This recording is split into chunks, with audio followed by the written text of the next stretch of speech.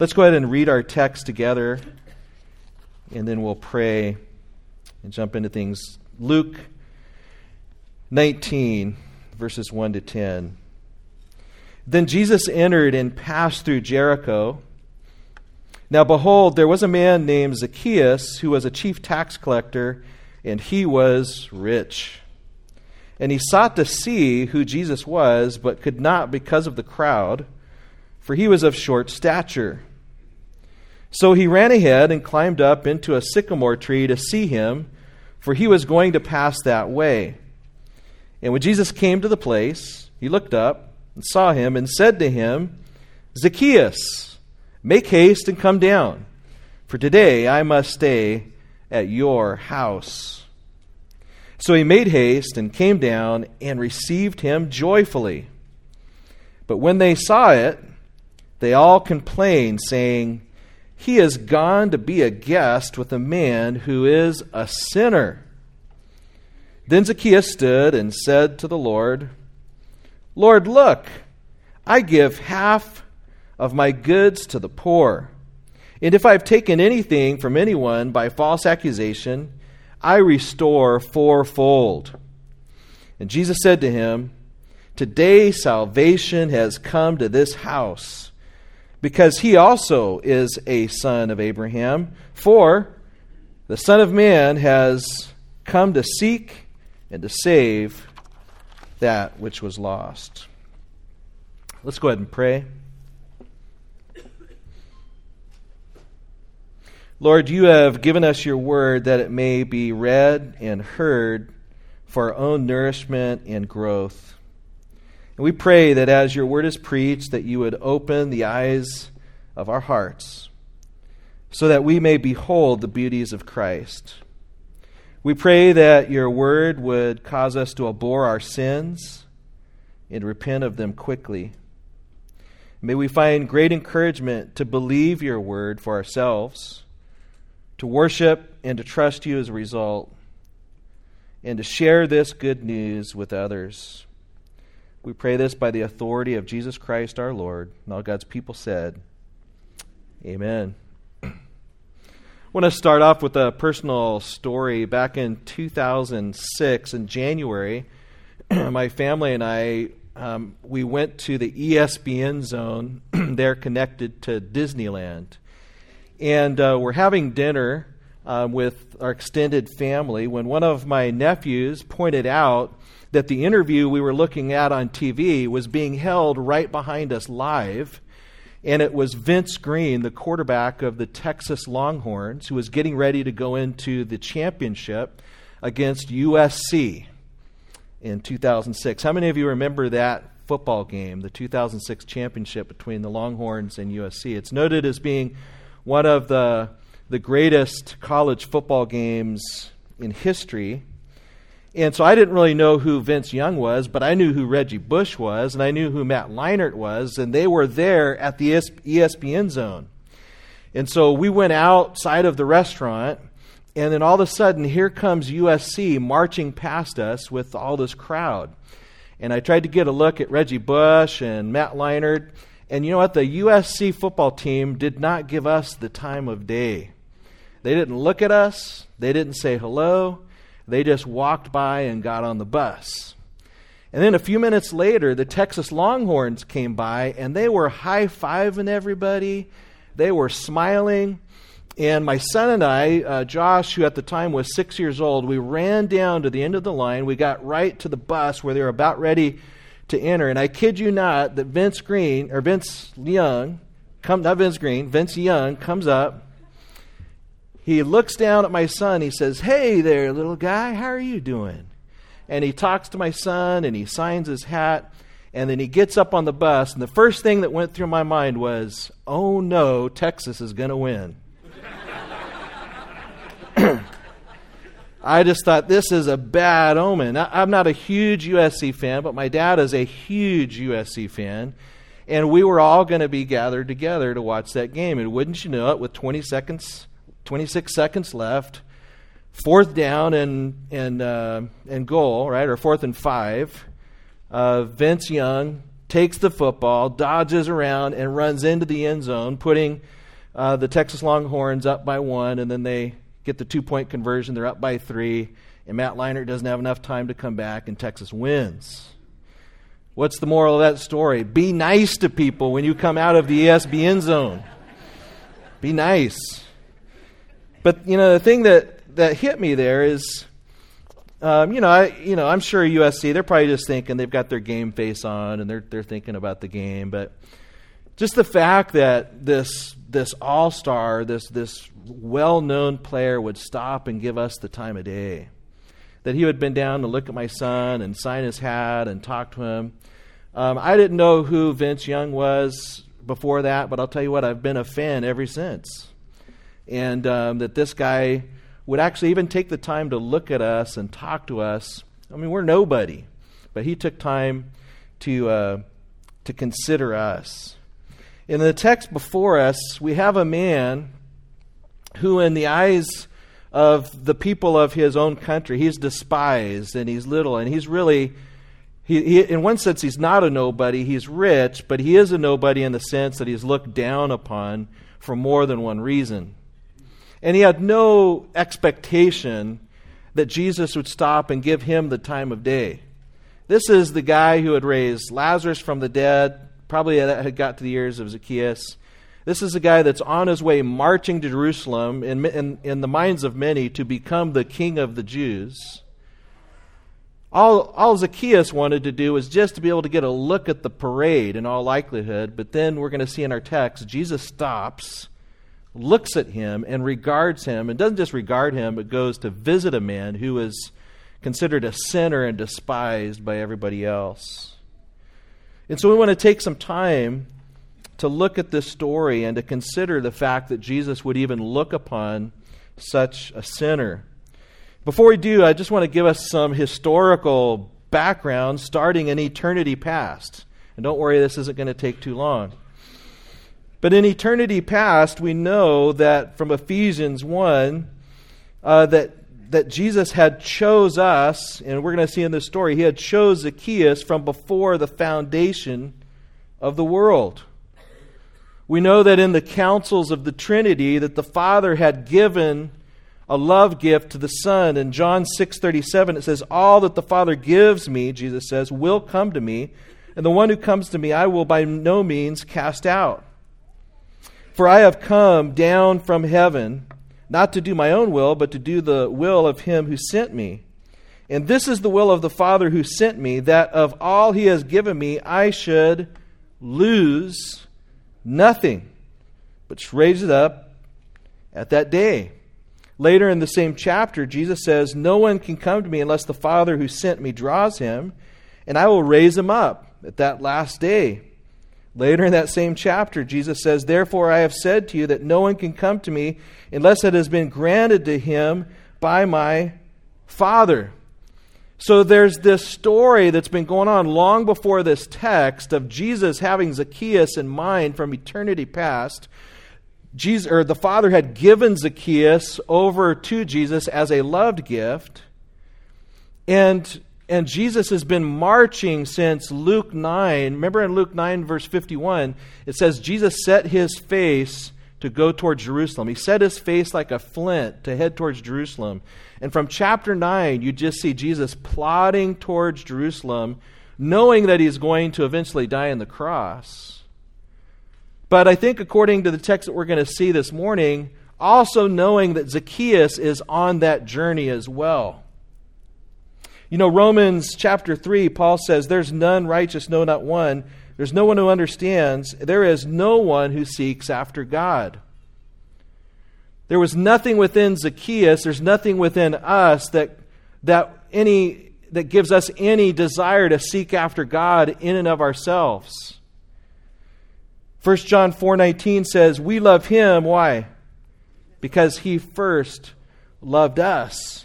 And so what we're going to see in this passage is really a love story expressed from Christ as he comes to meet up with this person that he had in mind from eternity past. I want you also to notice that in the Gospel of Luke he brings up tax collectors more than any other gospel writer, and they're all positive. He talks about the calling of Levi back in chapter 5. And at the end of that interaction, remember the Pharisees were complaining, and Jesus responds and says, "Those who are well have no need of a physician, but those who are sick. I've not come to call the righteous, but sinners to repentance." Then we have him setting his face towards Jerusalem in chapter 9. We have him telling the parables of the lost coin, the lost son, the lost sheep, in response to the Pharisees' criticism of Jesus hanging out with tax collectors. Then we have the rich man in chapter 18, who is also compelled or invited by Christ to lay everything down and follow him, but he goes away, to which Jesus responds, it's very difficult. In fact, it's impossible for a rich man to be saved. It's so difficult that it's like trying to get a camel through the eye of a needle. And then we come to Luke 19, that is really the front end of the triumphal entry. Jesus is coming in to Jericho. He's only about 12, 15 miles away from Jerusalem. And this is what kind of kicks off this whole triumphal entry. We're going to divide this historical narrative into 5 looks or 5 sections. And by the end, I hope that you will see that if you look unto Jesus, he will save you, not just from your sins of the present, but the past and the future. And that Jesus has his gaze upon many people in this room. One look, one sovereign look from Jesus is all that it takes to completely turn our lives around. Let's take a look at the first look. Zacchaeus gets a look at Jesus. Zacchaeus gets a look at Jesus. Again, it says in verse 1, "Therefore Jesus entered and passed through Jericho. Now behold, there was a man named Zacchaeus who was a chief tax collector, and he was rich. And he sought to see who Jesus was, but could not because of the crowd, for he was short of stature. So he ran ahead and climbed up into a sycamore tree to see him, for he was going to pass that way." So Jesus comes into this city called Jericho, and you guys probably recall Jericho from the Old Testament. The Jericho of the New Testament actually has quite a different facelift to it. The Jericho of the New Testament had been obtained by Herod from Caesar Augustus, and he proceeded to build aqueducts, a fortress, a winter palace with all kinds of monuments, a hippodrome, which is a horse course. It's basically a racetrack for chariots and horse racing, all within the vicinity of the ancient town of Jericho. And excavations have revealed some impressive palaces. Herod's palace that was built upon previous palaces that were there. This was a trade route that was very well traveled, bringing lots of wealth to the city. It's a border town. And it also just boasted of incredible weather. It's known for its balsam groves. There were aqueducts that were built that brought water into Jericho. And so when you would come into Jericho, you would just sense wealth right away. It's a very wealthy, beautiful, rich town. Now in verse 2, we see, "Now behold," and that's our first use of a word that has to do with look. There's approximately 8 different times where the gospel writer Luke wants us to focus on the word look, see, seek. And so he says, "Behold, there was a man named Zacchaeus." Zacchaeus is a Jewish name, so we're talking about a Jew. The translation of this name is righteous one, innocent, pure. It appears that his parents had high hopes for Zacchaeus, and those hopes did not work out too well for the parents. But this little Jewish guy was out becoming a chief tax collector. We'll talk about that here in a second. His name appears to be mentioned here. There's lots of different people that are mentioned in the Gospels that are not mentioned by name, but Bartimaeus, that we've just been introduced to in the previous context, is one that's mentioned, and Zacchaeus is mentioned, perhaps because in church history he's noted as becoming the pastor of Caesarea.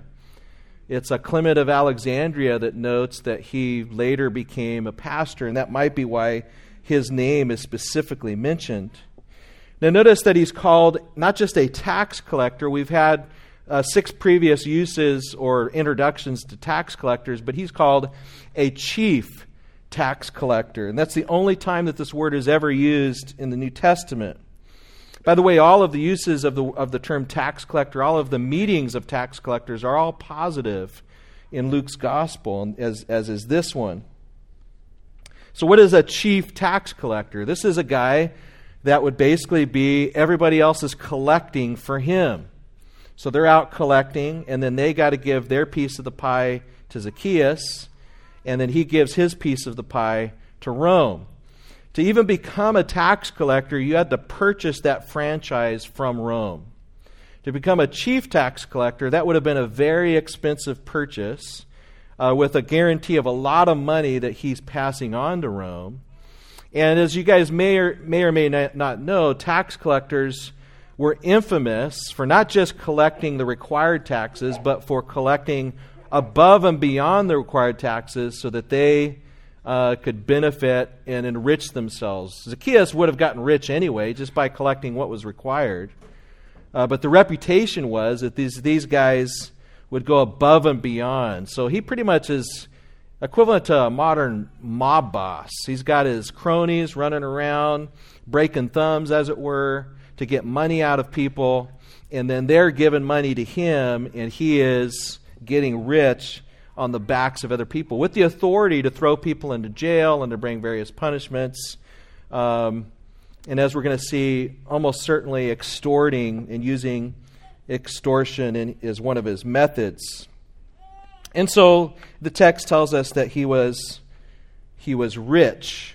And we've already seen right in the previous context that Jesus has told us that it is nigh impossible for a rich man to come into the kingdom because of his wealth. And it's like trying to get a camel through the eye of a needle, or a modern analogy might be trying to drive a car through a stirring straw. It's just not going to happen. But all things are possible with God, right? This guy that we've been introduced to, some people that have tried to picture in their minds what modern actor might be able to play Zacchaeus, maybe Danny DeVito, maybe Joe Pesci, something like that. So you've got this short, kind of mean guy who's been out there, he's used to roughing people up. And he hasn't been treated very well himself. He's probably been a disappointment to his parents, and so on. And so you've got this problem, though, that presents itself. Somehow Zacchaeus has heard about Jesus. And so in verse 3, it says that he sought to see who Jesus was. There's a doubling of these verbs, verb with an infinitive, sought to see. Luke is going to continue to use these looking type verbs. Sought to see who Jesus was. We don't know why he sought to see Jesus. It could be that he had heard about Lazarus. It could be that he knew Matthew, who was a tax collector, who started to follow Jesus. It could be that he heard of Christ's reputation as being a friend of sinners and tax collectors. We don't really know. It could be that he was just curious. What most commentators say, he just probably had heard a little something, was very curious, and wanted to see the parade, as it were. But there's two problems. One is there's a big crowd, right? This would have been an even bigger crowd than normal. There's a couple things that would make this crowd especially big. One is you've got pilgrims that are coming to Jerusalem for what? Passover, right? Not only that, you've got this entourage that's following Jesus, because it wasn't too awful long ago that he rose a dead guy named Lazarus. And that's a pretty big deal, raising somebody from the dead, right? And so there's this big group. Zacchaeus wants to see what's going on, but there's a huge crowd he can't get in and see. You guys know how it is. Sometimes you're sitting in church and your little guys trying to see the pastor, but they're sitting behind really big people, And so what do? They got to try to move or stand up. Different ways to try to get little guys and short people up. So Zacchaeus, that's his other problem, is he is short. At this time period, to be a short guy, like a guy my size would be pretty tall. I'd be average to tall in the ancient Mediterranean period, which makes me feel pretty good. At this time, to be called short means that you were probably less than 5 feet tall. So this guy was probably a very short guy.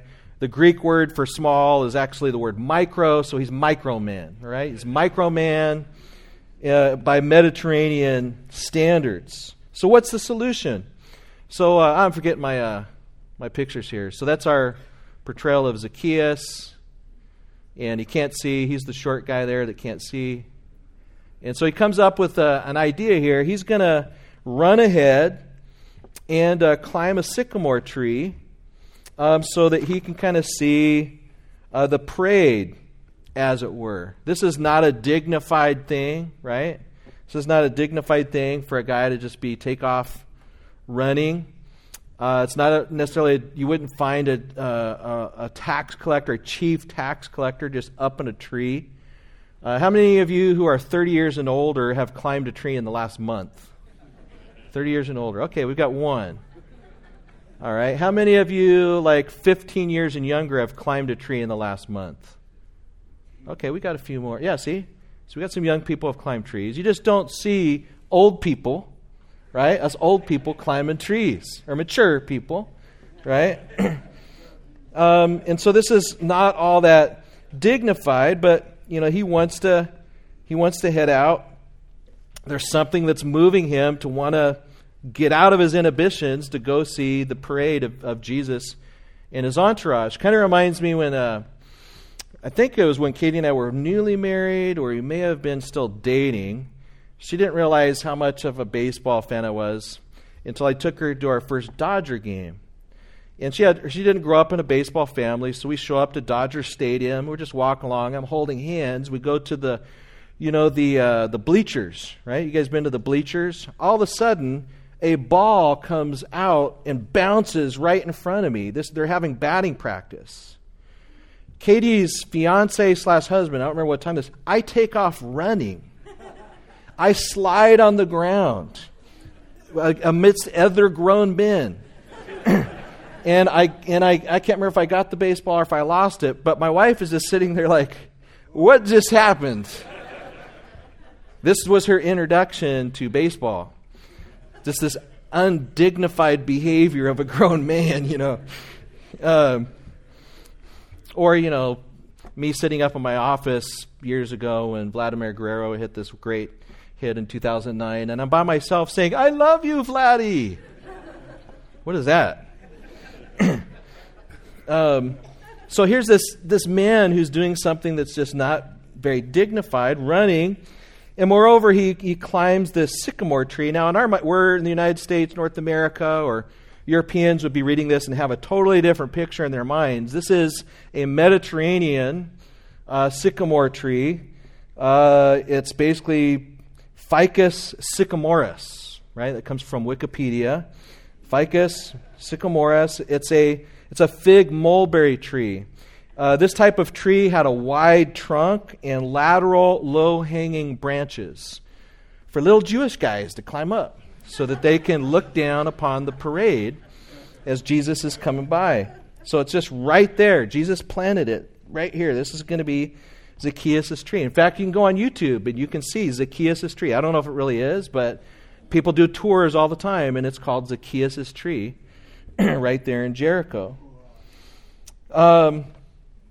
So it's, I want to kind of just maybe kind of scoot ahead a little bit here and just ask you a question. Do we need to lose some inhibitions in our seeking of Christ? How passionately are we willing to pursue Christ in our worship and in our seeking of Him? There's so many things that we'll do where we're willing to lose our inhibitions for various activities, right? Baseball or what have you. What about for Jesus? Are we willing to pursue Him in radical ways that would even perhaps make us look foolish. But let's take a look at the second look. So we've got Zacchaeus. He gets a view of Jesus from the perspective of the tree. But now Jesus gets a look at Zacchaeus in verses 5 and 6. Let's read that again. And when Jesus came to the place, he looked up and saw him and said to him, Zacchaeus, make haste, come down, for today I must stay at your house. So he made haste, came down, and received him joyfully. Now, this must have just been a shock, if you really think about what's going on here. First of all, Jesus comes to this place. Remember, he had set his face towards Jerusalem all the way back in chapter 9. He's marching towards Jerusalem, but then he gets to a particular place and he stops. He stops and he looks up. And how do you think Jesus looked at Zacchaeus? What kind of expression did he have on his face? Do you think he was like, what a fool. What are you doing up there? Is he looking at him saying, hey, there's that guy I warned you guys about. Don't follow him. What kind of expression do you think he had on his face? What kind of expression do you think the Lord has on his face when he thinks of you? When he looks at you? The text doesn't tell us exactly, but I got a feeling from the reaction that Jesus looked up and there was something in his face that was very attractive. Something in the way that Christ looked at Zacchaeus perhaps calmed his fears. But if the look didn't calm his fears, what came out of his mouth surely did. I mean, what might have Zacchaeus been waiting for him to say? You just don't. What would have been going through his mind before Jesus speaks? I'll tell you one thing he didn't expect him to say, and that is his name. Zacchaeus. I don't know about you, but if I was Zacchaeus, I'd have fell out of that tree. Zacchaeus, make haste, come down, for today I must stay at your house. He knew his name. How did Jesus know that? I think at the very least, one of the things it indicates, probably in Zacchaeus' mind, other people's minds that were standing around, this is a prophet. Just like, remember Nathanael back in John chapter 1, just from a distance, Jesus sees Nathanael and he says, here is an Israelite with whom there is no guile. How do you know me? Well, I saw you standing over there by that fig tree. Oh, you're the Lord. So here he is coming to a man who he's never met, and he calls him by name. I mean, think about all the instances in the Bible where we have Jesus, he says to Jeremiah, before you were born, I knew you. Before you were born, I sanctified you. One of the things that this reminds us of, I love this quote from Pastor Steve Cole. He says this, Jesus does not call the mass of humanity to himself, hoping against hope that somehow, somewhere, someone will respond and come to him. Rather, he calls individuals by name, and his call is effectual. It's powerful. It accomplishes his purpose. Jesus was marching towards Jericho, looks up and says, Zacchaeus. And he doesn't make suggestions. He doesn't say, hey, what do you think? What are you doing this afternoon? You got 10 minutes? You want to check your day timer? No, what does he say? Hurry up. Get down here. I must stay at your house. Now think about this. Jesus really was not his custom just to invite himself over to people's places. This is the only occurrence that we know of where he invited himself over to somebody's house. And kids, I do not recommend that. Don't just walk up to random people and invite yourself over to their house.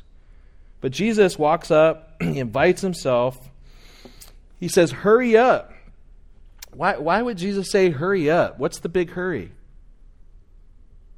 was trying to think about that. What would be the big hurry? There's a couple different possibilities. One is he knows that the Holy Spirit is working in Zacchaeus' heart and he doesn't want him to delay. Hurry up and get down here. We've got some spiritual business. Don't delay. That could be a possibility. I got a feeling that, you know what, Jesus has been waiting for this day for about eternity now. And he's been marching in Jerusalem, and he's known since all of eternity that there's coming a day when he's going to call Zacchaeus. And when he gets to that moment, Jesus is like, hurry up, let's do this. I've been waiting for you for a long time. That's the feeling I get. Kind of reading in a little bit, but when you just kind of theologically think about it, this is Jesus waiting for a long time, and all of a sudden he's face to face with this son of Abraham that he has chosen. He tells him to come down. He says, I must stay at your house. That little word must in the Greek, it's what we call, it's a particle of divine necessity. It's the same particle that Jesus used when he said, I must go through Samaria, and then he meets up with the woman at the well. What do you mean must go through Samaria? All the Jews avoid Samaria. He says, no, I must go through Samaria. And then he meets with the woman at the well. And then he says, I'm going to stay at your house. The idea here is I'm not just going to come and hang out for a while. The idea behind the word stay is stay the night. And you get the feeling that everybody knows that by the way that they react. So what does Zacchaeus do? He makes haste. I like that word, make haste. It's a good old Elizabethan word. Most of your translations probably say hurry, right? Make haste. It feels like a cooking word. It feels like we ought to get into a kitchen and make haste. But so he comes down, he makes haste, he comes down, and he receives Jesus with joy. He is excited, right? Here's this guy who everybody despises. He had no expectation that this guy would look at him or even give him the time of day. And yet, he is excited. Think about the day that you were saved, that the Lord called upon you. Why is it that the Lord would give any one of us the time of day? Right? When you consider our sin, the ways that we have violated His commands, the judgment that we deserve, the way that we've treated and despised other people. You just think through the list of sins in your lifetime. Why would Jesus give us the time of day? And yet He shows up at some point in our lives. He knew us from eternity past. He looks and He says, Mike, come on. We've got a meeting together. I must stay with you. Well, Zacchaeus is happy, but not everybody else. The onlookers don't like the look of things. This is our third look. They don't like the look of things. Look at verse 7. But when they saw it, that's another use of the word see, or another verb of see or look. When they saw it, they what?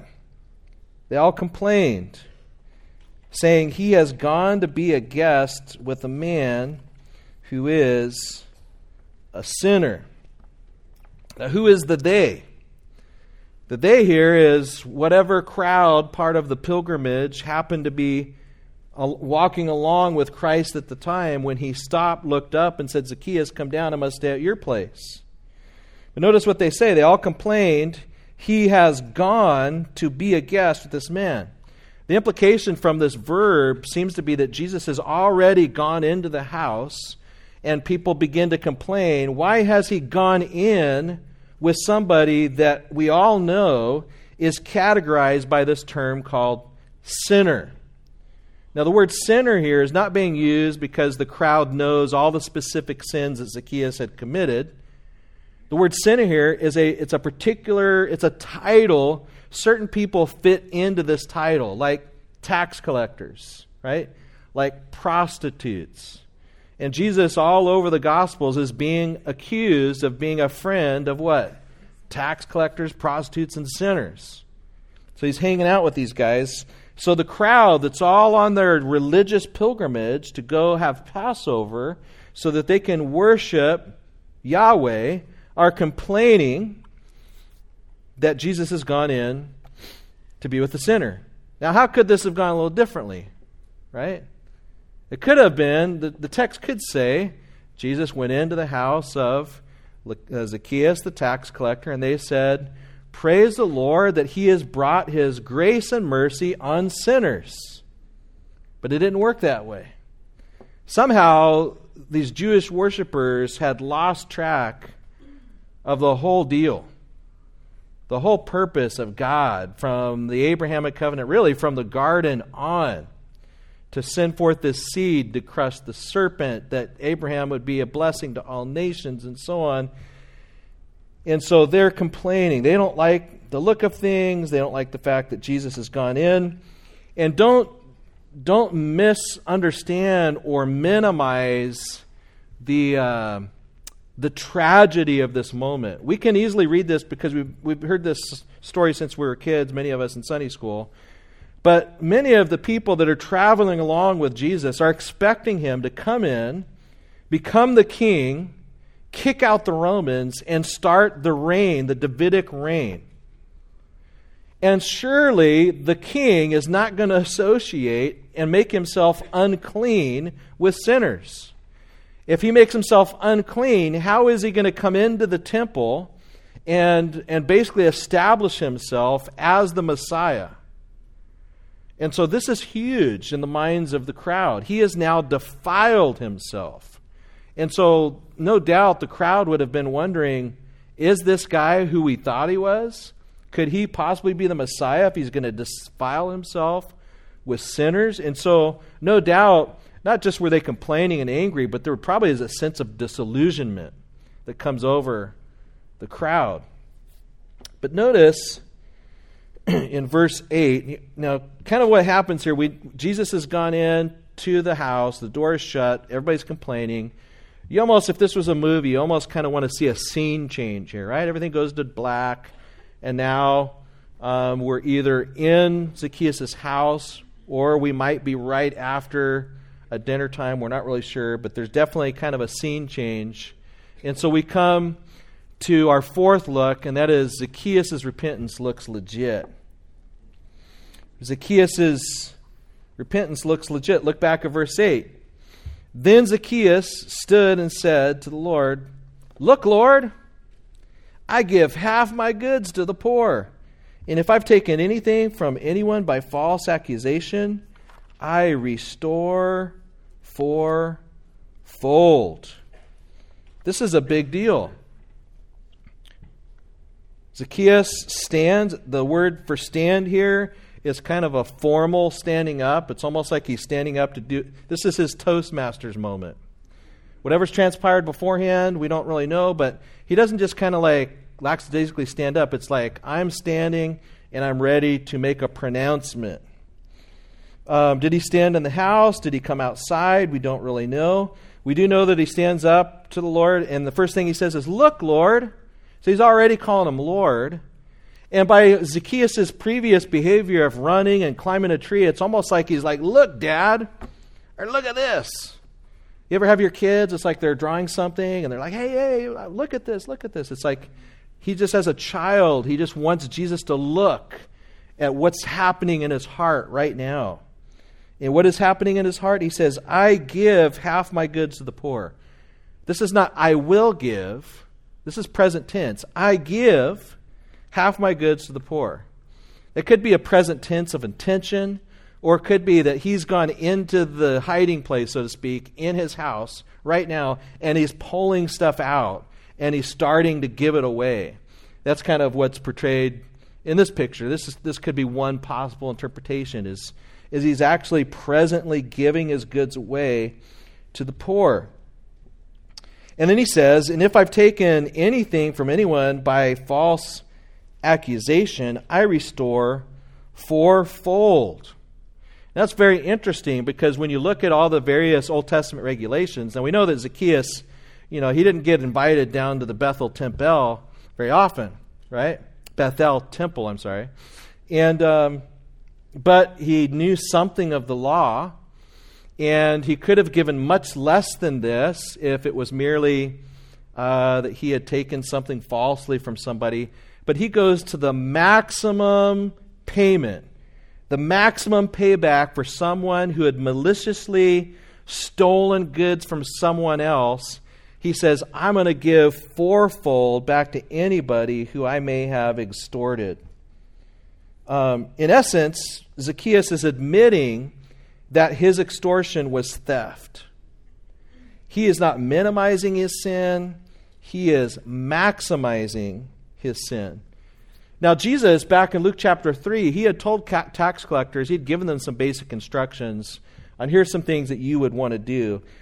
Luke 3:12 says, tax collectors came to be baptized. I'm sorry, this is John the Baptist, to be baptized, and said to him, Teacher, what shall we do? And he said to them, collect no more than what is appointed to you.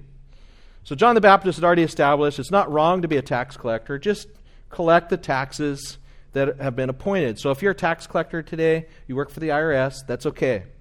All right? We love you.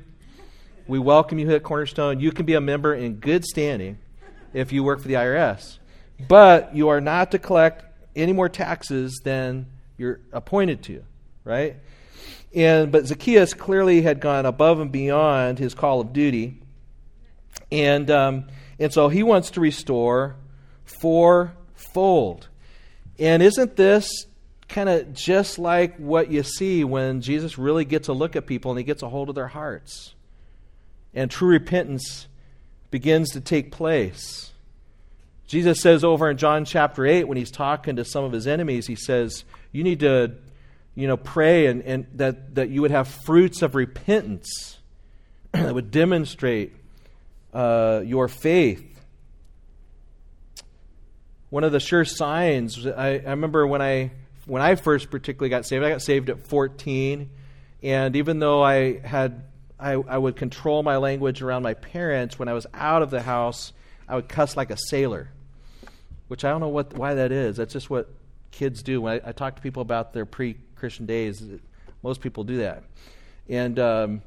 But I became a Christian when I was 14. I went back to school, and I can remember the first time when I was playing tennis, my PE class, I got really ticked off, and this expletive came out of my mouth. Suddenly, this conviction came over me.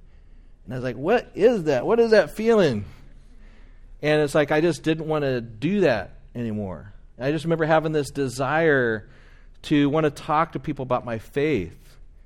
All of a sudden, I show up at church, and I'm wanting to give money to church.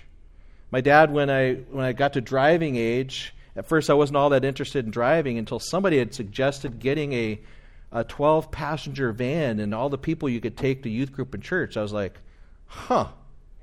So then my dad takes me, what do you want to drive? I want a van. Most teenagers that want a van, they don't want it for good reasons. But the Lord had done some work in my heart, and I was like, I want a van because I want to go pick up all these kids for church. I want to take them to youth group. My dad was like, what happened to my son? Who has stolen him? And I did give my dad reasons to have some real worries, but I don't know that was one of them. But the Lord does this work. One other illustration, just recently, a bunch of us were at the Shepherds Conference up there in Van Nuys, and a pastor friend that I went to seminary with, he's up working in a place called Potter Valley, and he led a guy to Christ who was a pot dealer that was just making loads of cash. This guy had lots and lots of money. The way that the pastor found out or figured it out is this guy comes up, he's just wearing like these $1,000 boots all the time, different pairs every time he meets them. He says, what do you do for a living? He goes, I got a cattle ranch. And my pastor friend, he's a cattle rancher. He goes, well, how many head of cattle you got? Oh, I got 40. He's all, You ain't wearing those boots with 40 cows. Tell me the real story. He says, I sell pot. And so he says, brother, you just made a profession of faith, right? Yeah. He goes, you can't sell pot no more. This guy takes $5,000 out of his pocket, puts it on the table right in front of him. His wife scoops it up into her purse. She divorces him. This guy's now living at the church, out evangelizing like crazy. He used to have all this money, cars, whatever. Now he's living in some little room at the church. That's the power of God to change a life, where suddenly this guy didn't care about his $1,000 boots anymore. He didn't care about his pot selling, I was about ready to say ministry, but pot selling business. Think about Ebenezer Scrooge. You know that, I love that movie, but you know that's a lie. Ebenezer Scrooge, nobody gets saved by just seeing a bunch of ghosts and getting afraid from the law, right? How do you have real transformation? What's a real Ebenezer Scrooge story? It's if Ebenezer Scrooge would have got to look at Jesus, and Jesus were to come into his house, and for him to suddenly see the Savior and to realize this guy died on the cross for me, that would make that kind of transformation. The kind of transformation that Charles Dickens is trying to promote in his book is the social gospel, which basically says, if you just do kind things to people, it'll kind of multiply. Still watch the movie. It's a good movie. But here's Jesus on the way. We don't really know exactly what Jesus says. This text doesn't tell us exactly what Jesus said when he came into the house. All we know is that Zacchaeus got to see him. The presence of Christ made a difference in his life. What did he talk about? We don't know. Maybe Jesus was talking about that, after I leave here, I'm heading down to Jerusalem. Everybody thinks I'm going to be king, but I'm going to die on the cross. That's what he had been telling his disciples. All of a sudden, Zacchaeus wants to stand up and give away half of his possessions, and he wants to restore fourfold. That's the work of the Holy Spirit. Let's consider the last look. Jesus finds what he's looking for. U2 says, I still haven't found what I'm looking for. That's because you're not looking in the right place. Jesus finds what he's looking for. Notice what it says. Then Jesus said to him, today salvation has come to this house because he is also a son of Abraham. For the Son of Man has come to seek and to save that which is lost. We see our seek again. Jesus says today salvation has come to this house. Salvation is a strong word. It means rescue from destruction. And biblically we see it rescue from coming wrath, the coming day of the Lord when judgment comes and God pours out his judgment on the planet for all of the wickedness and rebellion. Salvation is a salvation of God from God. It's a salvation from hell. Salvation has come to this house. Why can Jesus make such a sure pronouncement? Because he is also a son of Abraham. He's not just a blood son of Abraham. He was a Jew beforehand, but now he's a true son of Abraham by faith. He has come to believe. When you see the concept of a son of Abraham on the page of the New Testament, like Galatians 3:7, Romans 9:7, 9:16, it's the idea that he has come to believe. He's come to believe in Jesus Christ. And he is now not just a Jew by blood, but a Jew by spirit. So salvation has come to his house because he has believed. But salvation has also come to his house for this ultimate reason. Verse 10, for the Son of Man has come to seek and to save that which is lost. Why has salvation come to Zacchaeus' house? Because the Son of Man sought him. That's why. When Jesus seeks somebody, they get saved. The Son of Man is a reference to Jesus Christ. The prophecy of him being the anointed Messiah in Daniel 7. It's going to be brought up again later in the Gospel of Luke, speaking of Christ's return as the Son of Man. It's a title of authority. It's a title of messiahship. It even points to his deity in many different passages in the Gospel of Luke. So the Son of Man, he has come to seek, and not just to seek and hope, but to seek and what? To save. Jesus saves everybody he seeks. To save that which was lost. Let me say something else here. Is Jesus, he doesn't just save, it doesn't say he saves the found, he saves the lost. For you to get yourself saved, you need to be lost. You need to know that you're lost. Jesus didn't come to the righteous. He didn't come to the found. He came to sinners, and he came to the lost. So to be found by Jesus, you need to know that you're lost. And so by implication, Zacchaeus knew he was lost. Here's this man who had all these hopes from his parents, had named him pure one, righteous one, who went off and became a traitor of the Jews. Began to collect taxes, not just some taxes, but began to extort people. Had his own little mob business there in Jericho, a prosperous place. Despised by his own countrymen, a little guy who's looked down upon, no doubt laughed at by other people.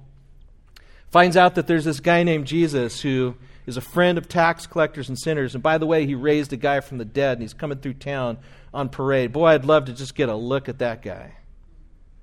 All of a sudden, that Jesus stops at a place that had been foreordained from all of eternity. And he looks up and he calls out a name that he had known from eternity and said, Zacchaeus. He didn't ask him, he commands him, come down. It is necessary. I must stay at your house today. It's an amazing, powerful passage. Let's talk about some uses of this teaching, this doctrine. First of all, some personal applications just for the family of God here. Rejoice that Christ sought you. Just think about the day that he called out to you and you responded. That didn't happen just because you're a nice guy, you're a good person, because you did enough research. It happened because God Almighty had mercy upon you. And he sought you, and he opened up your eyes and allowed you to look upon him, and suddenly you saw your sin and that you were lost. Jesus in his mercy called upon you and brought you to himself. And just know as a Christian that he doesn't stop drawing you to himself all the way to heaven. It's not just about the first look. He is looking at you throughout your lifetime. He's looking at you when you fall down, and he's helping you get up. Just look at the life of Peter. Look at so many of the stories that we see both in Old and New Testament of God caring for his sheep all the way from beginning to end. This is not just a story of Zacchaeus being a sinner and then looking at Christ for one time. This reminds us that Christ is always looking to his sheep. He is the shepherd.